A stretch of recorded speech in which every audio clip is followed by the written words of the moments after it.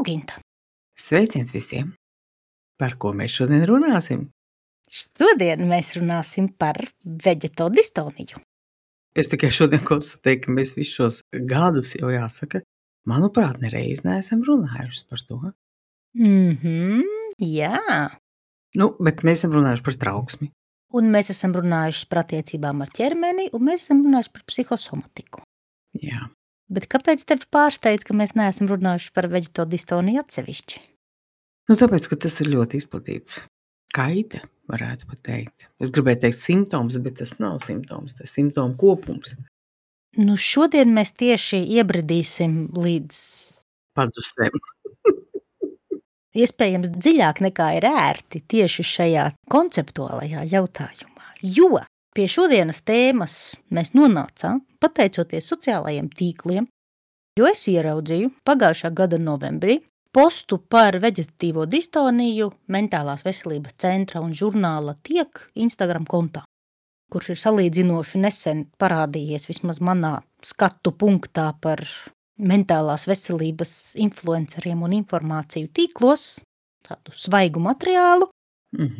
Un es ar interesi nolēmu parakt dziļāk, tieši sekojot posta autoru ieteikumiem. Un nolasīšu visu postu, lai arī jūs, dārgie klausītāji, zinātu, ko es izlasīju, un iespējams arī to, kāpēc mani tas ieinteresēja, gan tēma, gan posta tonis. Tātad, veģetatīvā distonija. Termins radies Padomju Savienībā, apmēram 50. gados, un citur pasaulē netiek lietots. Citur pasaulē tuvākie termini būtu, piemēram, somatoformi traucējumi vai bodily distress disorder. Arī par tiem pašlaik rit zinātniskas diskusijas par klīnisko pielietojamību, arvien vairāk tiek ņemti vērā psiholoģiskie mehānismi. Latvijā ar veģetatīvo distoniju saprot, ko kurš vēlas. Bieži vien arī tās risināšana nav līdz galam skaidra. Kāds piemin adatu terapiju, cits drauga plecu. No antropoloģijas perspektīvas to varētu saukt par kultūrai raksturīgu sindromu, kam šobrīd ir vairāk vēsturiska nozīme.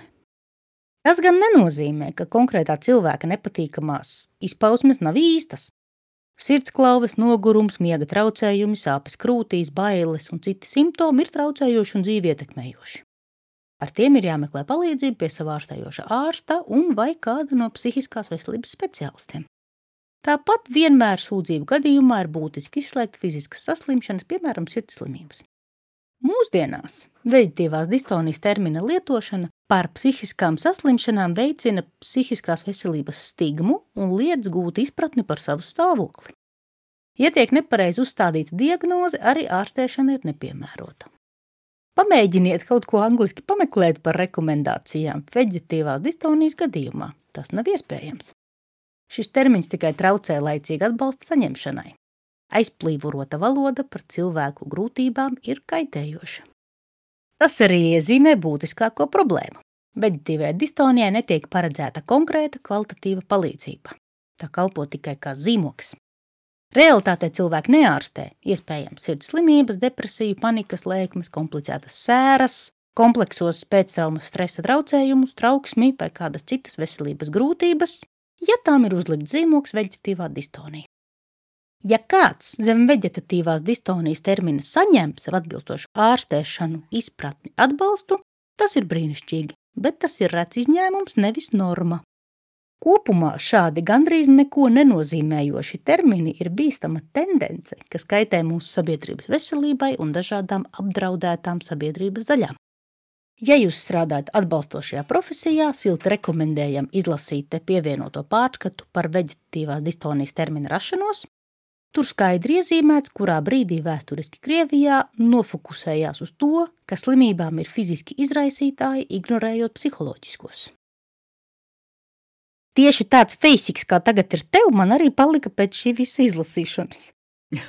Es tev aipsos, tāpēc, ka daļai es piekrītu, daļai es nepiekrītu. Tieši tā. Lai mēģinātu saprast, varbūt es kaut ko esmu pilnīgi nepareizi sapratuši, jo es neesmu nepalīdzošajās jomās. Un nekad arī nopietni nebija vispār par šādu diagnozi padomājusi. Tā kā pie šī posta autors bija ieteikuši 2 nesenus akadēmiskus rakstus, es tos arī palasīju.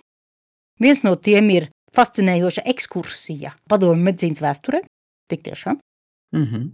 Otra ir par, kā viņus mums tagad te precīzi sauc, par medicīniski neizskaidrotiem simptomiem un somatoformiem traucējumiem. Tur mēs nonāksim pēc ekskursijas pa padomju medicīnu. Bet pirms tam, sekojot tavām labākajām tradīcijām par to, kā mēs un ko izskaidrotu citplanētiešiem, devos uz Wikipēdijām un tezauriem, lai saprastu, par ko mēs īsti runājam. Tezaurs latviski piedāvā šādu definīciju veģetatīvajai distonijai. Tās ir vispārīgas sūdzības, kas radušās psihiskas pārslodzes dēļ un kam nav organisku cēloņu. Šeit vēl padalot attiecīgi divās daļās, mums ir veģetatīvs, kas ir saistīts ar dzīvības procesiem augšanu. Augšanai raksturīgs. Reizēm noteiktai vietai raksturīgs augu kopums ir veģetācija, vai ne?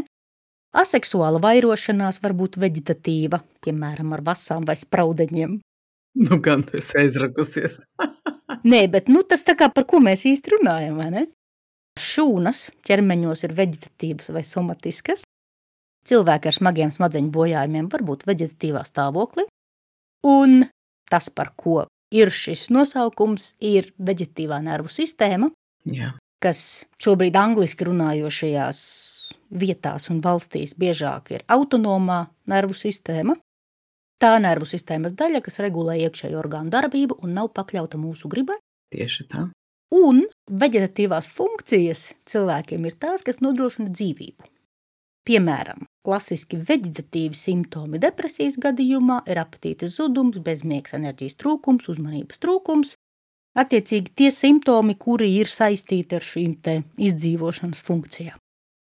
Un no otras puses distonija, pati par sevi bez papildus nosaukumiem un ar citiem papildinājumiem, ir muskuļu tonus traucējums, neiroloģisks simptoms, kas izpaužas kā lēna, nepatvaļīga permanenta kontrakcija ar nevienmērīgu tonusa paaugstināšanos dažādās muskuļu grupās. Līdz ar to, ja mēs saliekam abus kopā, tas varētu tad būt dažādas kustības saistītas ar veģetatīvo nervu sistēmu, tur kaut kas tāds. Un posta autoriem ir taisnība, šis termins ārpus krieviski un postkrieviski runājošās zonas neeksistē. Ir iespējams iegooglēt veģetatīvu distoniju, bet nekas tur nenāk ārā no tā. Un tātad, kā tu jau teici, tas ir šis te kopums. Tezaurs mums teica vispārīgas sūdzības, un šīs vispārīgās sūdzības ir ļoti dažādas, bet tā kā klasiskā simptomu dažādība iekļauj sirdsklauves sāpes krūtīs, augstu vai zemu asinsspiedienu, hronisku nogurumu, miega traucējumus, garastāvokļa svārstības, trauksmi, caureju vai aizcietējumus, sliktu dušu un vemšanu, gremošanas grūtības, svīšanu, galvas sāpes, reiboņus, apgrūtinātu elpošanu, vājumu, nespēju koncentrēties un tā tālāk.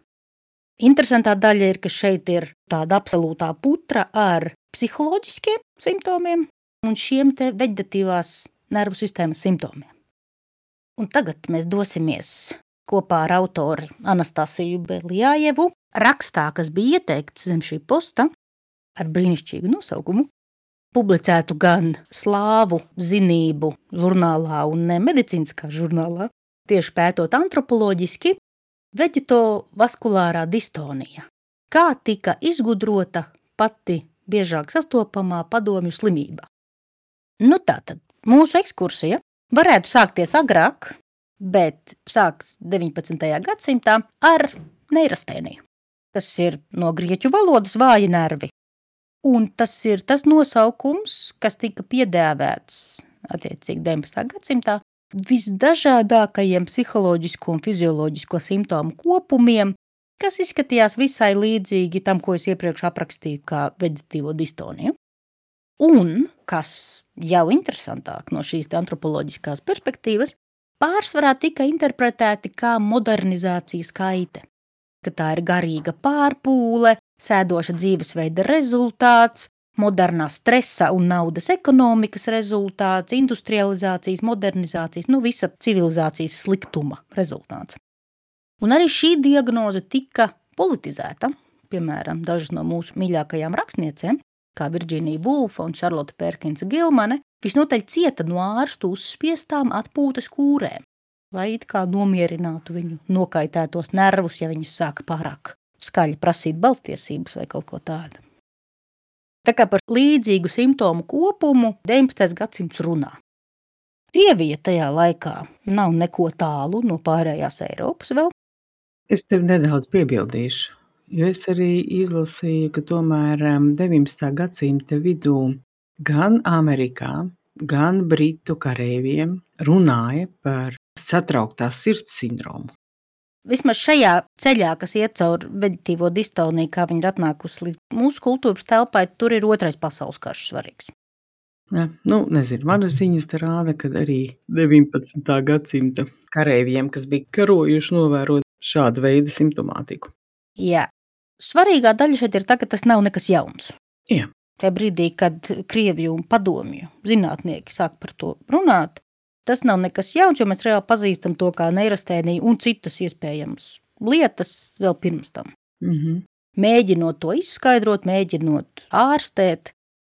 Šeit uzsvars, ko veid šī raksta autore, ir, ka saskaņā ar krievu teorētiķiem 19. gadsimta beigās, pirms revolūcijas, viņa min sevišķi fiziologu Ivanu Sečenovu, tā kā krievi pārņēma šo te ideju, ka tā ir apstākļu radīta kaite, ka Krievijā tās ir traki daudz 19. gadsimta beigās, es nezinu, uz kādu datu pamata, tas nekļuva skaidrs, un ka tas pirms revolūcijas Krievijā ir apspriedošās politiskās realitātes rezultāts. Ja tā ir problēma, ko rada vide un politika un cara režīms, tad to var ārstēt tikai ar politiskiem mēriem, ar demokratizāciju, ar liberālām reformām, ar sociālām un ekonomiskām izmaiņām. Kas šai kaitei tādā veidā, kā tā aiziet līdz Krievijai, nav nekāda sakara ar individu, tikai ar apstākļiem. Tad nāk Pavlovs un revolūcija, un šāda veida simptomu, kas joprojām ir tie paši simptomi, to interpretācija apmet pilnu loku, lai spētu izskaidrot šo simptomu eksistenci jau pēc revolūcijas. Un neiroze kļūst Padomju Savienībā par nervu sistēmas darbības traucējumiem to pārpūles rezultātā, pilnībā atdaloties no Eiropas gultnes, kur Freids un sekotāji turpina skaidrot neirozi un neirastēniju un arī ārstēt tās psiholoģiski. Tikmēr Padomju Savienībā tās kļūst par fizioloģiskām nervu problēmām, kas tad izskaidro gan psiholoģiskos simptomus, gan autonomās, jeb veģetatīvās nervu sistēmas simptomus. Un, protams, ir cilvēki, kam šādi traucējumi ar šādiem simptomiem ir raksturīgāki. Tā ir pārēja uz šo te ļoti fizioloģisko interpretāciju. Un te nāk 2. pasaules karš, šajā stāstā tā kā to stāsta šī raksta autore. Pēc 2. pasaules kara, sanākot kopā Pavlova neirastēnijai, kara traumas neirozei un augstam asinsspiedienam, kas arī tika novērot tā kā bieži rezultāts kara traumā, pastumj šo te simptomu kopumu uz sirds un asinsvadu slimību.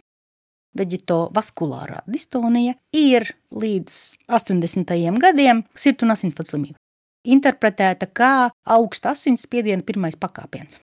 Un šeit tiek identificēts padomju ārsts Georgijs Langs, kurš uzskatāms par veģetovaskulārās distonijas izgudrotāju, nosaucēju.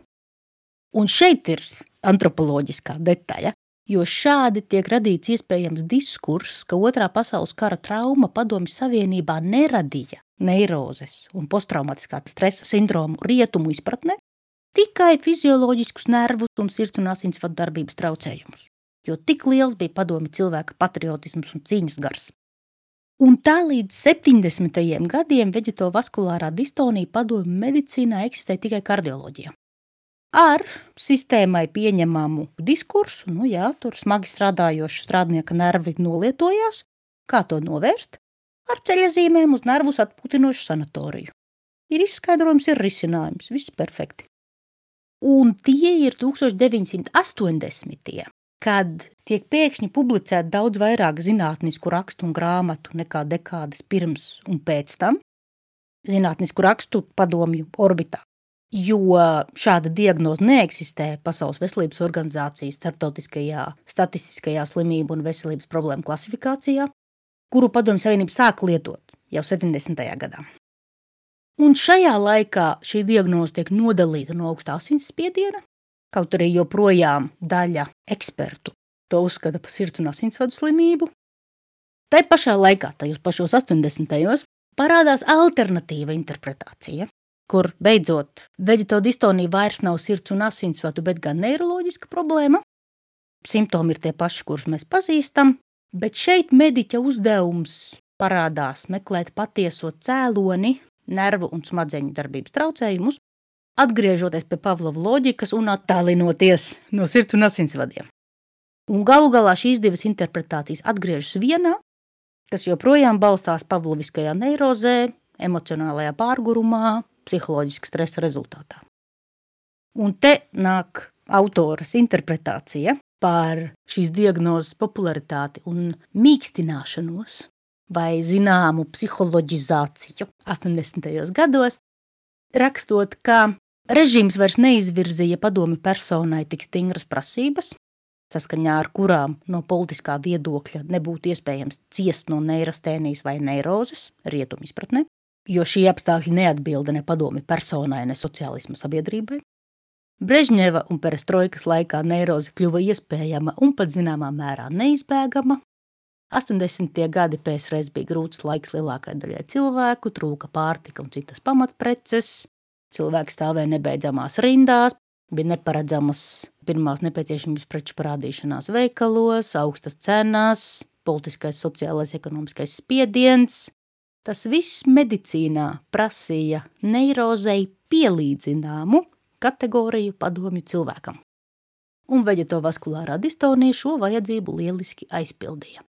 Tā burtiski iemiesoja to grūtību pieredzi, ar kurām 80. gados saskārās liela daļa padomju cilvēku, padarot to tik plaši izplatītu tieši šajā desmitgadē. Šīs diagnozes gadījums vēlreiz pierāda, ka mūsu slimību kategorijas nav vienkārši objektīvi jēdzieni, tie vienmēr ir stāsti par kultūru, kurā tie ir radīti. No otras puses, pirms es tev prasu reakcijas, tikai atgādināt, ka kaut arī neirastēnija un iespējams veģetodistonija ir zaudējušas savus posmi, tām ir mantinieki, mums ir pieejamas astēnija, izdegšana, disautonomija, kas šobrīd ir tā, kas noved mūs pie veģetodistonijas lapas, trauksmes traucējumi, hroniskā noguruma sindroms, postvirālais hroniskā noguruma sindroms, sevišķi aktualizējies pēc pandēmijas, protams, un dažāda cita psihosomatika. Cik es izgāju cauri arī otrajam rakstam, kas tiek ieteikts pie šī posta, somatoformi traucējumi, kas ir fizioloģiski simptomi, kuri izskatās pēc fiziskiem traucējumiem, taču kuru gadījumā nav iespējams atrast organiskus bojājumus vai iemeslus, un tāpēc aizdomās tiek turēti psiholoģiski faktori, ir starp biežākajiem garīgās veselības traucējumiem. Eiropā no tiem cieš mēram 5–6% iedzīvotāji. Un par spīti tam, ka Pasaules veselības organizācija un DSM nesājas šurpu turpu par šo tēmu jau kopš 80. mēģinot saprast, kā to definēt un kāda tipa traucējumi ir pieskaitāmi un kādi ne, lielu skaidrību neviens nav ieguvis. Tas arī viss. Tāds lūk stāsts. Tā kā man nav nekādas personiskas intereses tajā, vai veģetodistonija ir vai nav, vai derīga vai nē, man bija ļoti fascinējoša ekskursija pa šiem vēsturiskajiem labirintiem no šī antropoloģiskā skatu punkta. Kā vienam un tam pašam simptomu kopumam vēsturiski tiek doti dažādi pagriezieni un ārstēšanas un izskaidrojumi. Bet kā tas viss tev izklausās? Tu, kas esi iekšā tēmā? Tas bišķi neiet kopā ar manu subjektīvo pieredzi, jo dzīvojot 80. un 90. es šādu diagnozi nekad nedzirdēju. 90. es jau sāku strādāt kā psihologs, un es strādāju arī slimnīcā. Nebija populāra šāda diagnoze. Tas ir interesanti. No otras puses, principā man ir vienalga, kā to nosauc. Un arī strādājot ikdienā ar šādu veidu problēmām, mans priekšstats ir kaut kāds, varbūt 10–20 gadus atpakaļ. Bija priekšstats vai radās priekšstats, ka mediķi ļoti bieži uzstāda šo diagnozi. Kā ir neskaidra simptomātika, tā veģetatīvā distonija, vai veģetatīvās nervu sistēmas traucējumi. Un, kuras nepiekrītu postautoriem, mediķi lielākoties noplāta šeit rokas, un sūta pie psihologiem, psihoterapeitiem, psihiatriem. Un tas ir pilnīgi pareizi. Tur nav ko iebilst. Tas, kā tas darbojas, tāpēc man nekad nav bijuši arī pretenzijas pret, lai kā to nosauktu medicīniski un ieklasificētu, vienmēr tiek pārbaudīts, vai ir fiziska atradne. Un arī definīcijās, ja skatās veģetācijas, kad simptomi ir ļoti līdzīgi, un cilvēki fiziski viņus piedzīvo ļoti somatiski, un tāpēc pirmām kārtām dodās pie ārstiem. Es pat teiktu, vēl klasiskāki sauc ātro palīdzību. Tā ir panikas lēkme, jo šķiet, ka tā ir sirds lēkme cilvēkiem, kas nav ar to sastapušies. Un parasti dažas reizes tiek izsaukta ātrā palīdzība, bet cilvēks pārliecinās, ka tas nav tas. Lielākoties cilvēkiem, kuriem ir šāda veida sūdzības un simptomi, tiek pārbaudīta sirdsdarbība. Un lielākoties fiziskas atradnes nav šiem traucējumiem, lai kādi tie būtu. Un attiecīgi mediķi sūta tālāk. Tas, kā manā galā to saprot, ir, ka tie ir veģetatīvās nervu sistēmas traucējumi. Un tātad veģetatīvā nervu sistēma sastāv no 2 daļām. Ir simpātiskā nervu sistēma un parasimpātiskā. Simpātiskā nervu sistēma atbild par uzbudinātību, tonusu, stresa pārvarēšanu, gatavību būt tonusā. Līdz ar to ir bieži vien arī tādā paaugstinātā trauksmes līmenī. Un savukārt parasimpātiskā nervu sistēma ir tā, kas normalizē orgānu sistēmu darbību, atjauno iztērētos resursus, bieži vien ar nelielu piebildi gatavojot organismu nākamajam stresam. Ja? Tā kā principā tas ir refluks, tā ir izelpa, tas ir atslāpums. Un šos veģetatīvās nervu sistēmas traucējumus saprot tieši tā, ka šī miedarbība starp parasimpātisko un simpātisko nervu sistēmu ir izjaukta, līdzsvars. Un visbiežāk tajā virzienā, ka nenotiek šis atslābinājums, ko ļoti raksturo pārpūle darbā, pārliek augstas prasības, stresa līmenis hronisks, kas automātiski ietekmē miegu, jo miegā lielākoties ieslēdzās normālā tādā dzīves ritmā parasimpātiskā nervu sistēma. Ja? Attiecīgi nesako atslābinājums atbilstoši, un sākās dažādi simptomi, dažādi. Bieži vien arī ar bailēm ļoti saistīti, jo ieslēdzās šis burvju aplis, rodās bailes no bailēm, bailes no šīs simptomātikas, cilvēks sāk ierobežot sevi ļoti, dažkārt tas arī sasaucās jau ar neiziešanu no mājām un dažādām sociofobijām. Cilvēki mēģina atrast kaut kādas likumsakarības, kas viņus ietekmē, līdz ar to ļoti sevi ierobežo. Jo reizēm tās var būt ļoti izteiktas reakcijas un ārkārtīgi nepatīkams. Un šo veģetatīvo nervu sistēmu mēs nevaram patiešo ietekmēt.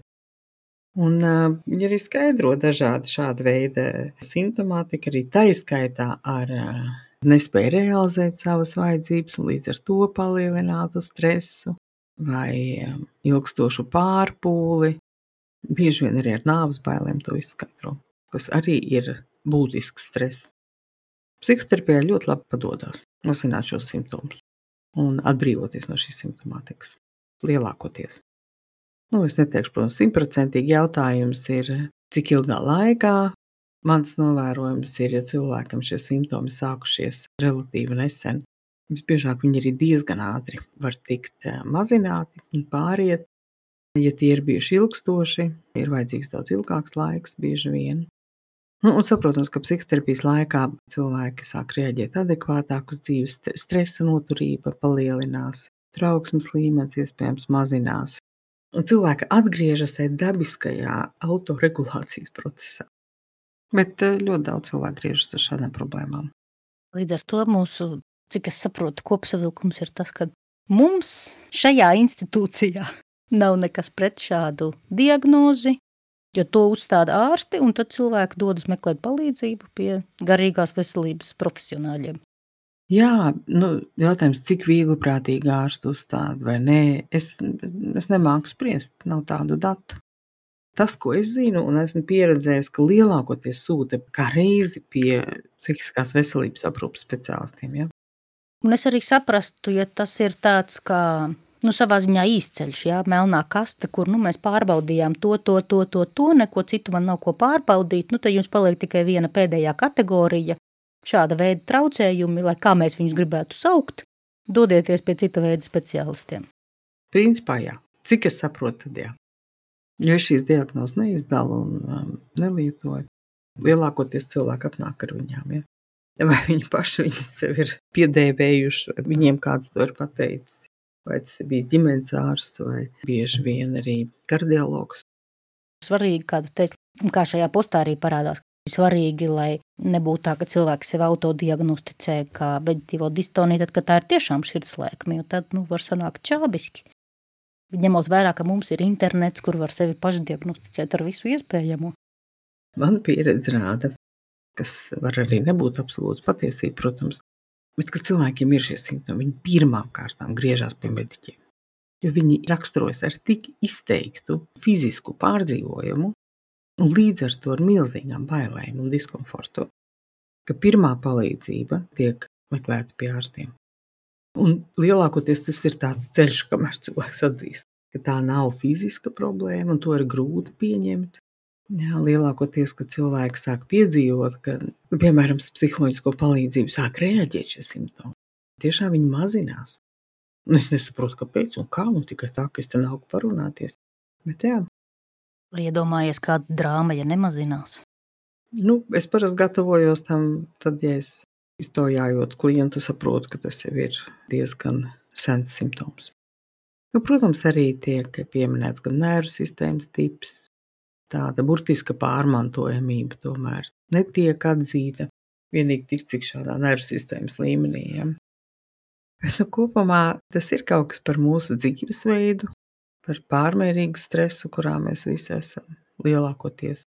Ja, un par šo līdzsvaru un atrast veidus, kā es varu atslābināties, izelpot. Nevelti meditācijas, joga, sports ir tik populāri. Es jau arī iebraucu bišķiņ šajā tīri nervu sistēmas līmenī šo līdzsvaru atrast, bet dažkārt tur ir arī dziļāki konflikti apakšā. Kā es jau minēju, nāves bailes, arī traumas, kā fobiskas reakcijas. To es arī atradu. Man gan pārsteidza, cik ļoti sterili un mākoņaini mēģinot pētīt prevalences un tā. Un tas bija, protams, par biežāku šādu simptomu prevalenci, tad, kad ir bijusi bērnības traumā, nedroša piesaiste, dažādi citi negatīvie psiholoģiskie faktori. Bet loģiski. Jā, bet cik man radās iespējas šo literatūru nedaudz apskatot, neviens neķeras klāt sākuma izskaidrojumiem. Protams, mēs runājam tikai par korelāciju un nekauzalitāti. Un ka tiek atrasts, ka tiem, kuriem ir spēcīgi somatiski simptomi, tiem ir arī citi psiholoģiski negatīvi faktori. Un tiem, kuri ir spēcīgi negatīvi psiholoģiski faktori, tiem ir vairāk somatiski problēma. Bet tur arī tas viss izstāsts, kā apstājās. Bet tā arī ir, tur tādas burtiskas kauzalitātes nav. Jo ir cilvēki, kam šis somatiskais reaģēšanas ceļš nav iegājies, viņiem ir cits. Un pie milzīgiem stresiem un traumām viņi reaģē citādāk. Un savukārt ir arī tāds rādītājs kā šī stresa noturība, un tas var pasakt ļoti daudz mūsdienu apstākļos. Kaut gan ir arī pētījumi par tā saucamiem jūtu apspiedējiem, kas ārēji izskatās ļoti mierīgi, līdzsvaroti un nosvērti. Un tikmēr gadiem ilgi kakā asiņainu rītā un vakarā. Piemēram. Tā pašā laikā, ja viņiem vēra fizioloģiskā līmenī, tad tas stresa līmenis kaut kur tur vienalga fizioloģiski ir, pat ja viņš psiholoģiski netiek piedzīvots. Tā kā viss nav tik vienkārši. Lieta skaidra, ka lieta ir absolūti tumša. Zinot, kā padomju cilvēks parastais nopelnīja tiesības uz neirozi parasto nedaudz vēlāk nekā otrā pusē dzelzs priekškaram. Godīgi sakot, manas atmiņas par padomju laiku, kurā es tomēr pavadīju arī daļu no apzinātās dzīves, stresa līmenis nebija tik augsts kā mūsdienās. Neatkarīgi no pieejamiem produktiem. Bija cita veida iespējams stresa, bet ne tāds, kas nepārtraukti tur tonusā, ko mēs mūsdienās piedzīvojam daudz vairāk. Es ar interesi klausījos ar nelielu neizpratni, jo tas neiet kopā ar manu bildi par tiem apstākļiem, kurā es esmu dzīvojis, bet redzējumi var būt dažādi. Tieši tā, kur ir miljoniem pieredžu, ļoti dažādu tomēr. Jā. Jebkurā gadījumā es domāju, interesants pagrieziens, kā runāt par šo tēmu, kas ikdienas apritē ir, tiek pieminēta, lietota. Es domāju, šādā ziņā gan mēs esam runājuši gan par to, kā mēs lietojam depresiju, kā mēs lietojam psihopāts, kā mēs lietojam narcisus, ja? Jā, histērisks un tam līdzīgi. Jā. Jā, tas nav nekas jauns, ja? Kas man šķiet pozitīvs šai diagnozē, ja mēs turpinām to saukt par diagnozi, ja, ir tas, ka šie cilvēku subjektīvie pārdzīvojumi tiek akceptēti, kad viņi netiek mazināti. Un tas tiek pieminēts visur, kad cilvēki neizliekās. Un man liekas, tas, ka viņa tiek nosaukta medicīnisks diagnozes vārdā, attiecīgi pēc tam skaidrojot, ka tie iemesli nav medicīniski vai fizioloģiski, ja, burtiski, tomēr kaut kādā veidā akceptē tās cilvēku ciešanas. Jo viņas subjektīvi reizēm ir ļoti būtisks. Tas, man liekas, ir ļoti ok. Es parasti šo diagnozi, ja cilvēks ar tādu atnāk, kaut kādā ziņā nolieku blakām un strādāju ar to, kas cilvēku satrauc viņa dzīvē. Un bieži vien mēs varam vērot, kā paralēli šie simptomi reaģē uz to, ko mēs risējām psihoterapijas procesā. No otras puses, man liekas, ir būtiski tomēr ikdienā mums visiem padomāt par šo simpātiskās un parasimpātiskās nervu sistēmas līdzsvaru, respektīvi līdzsvaru mūsu dzīvē starp tonusu, iespringšanu un spēju atslābināties, gūt prieku no dzīves, izelpot. Ko es jums visiem novēlu? Paldies par klausīšanos. Paldies, Luis, par šo vēsturisko ekskursu, jo, protams, diagnozes vienmēr ir kultūras kontekstā. Tā pašā laikā fenomeni, vai tas, ko mēs pārdzīvojam, ir universāli. Jautājums ir par nosaukumiem, izpratni iespējams, ka tā ir mainīga dažādos laika posmos un atkarībā no mūsu zināšanām par cilvēku dabu. Bet jauki paturēt to prātā, kas arī varbūt palīdz lietas reizēm tvert vieglāk, relatīvāk un turēt savu līdzsvaru. Ok, paldies par klausīšanos un uz sadzirdēšanos. Paldies, Ginta, tev par brišanu kopā ar mani šai neskaidrību purvā. Paldies par klausīšanos, uz sadzirdēšanos. Ata! Ata!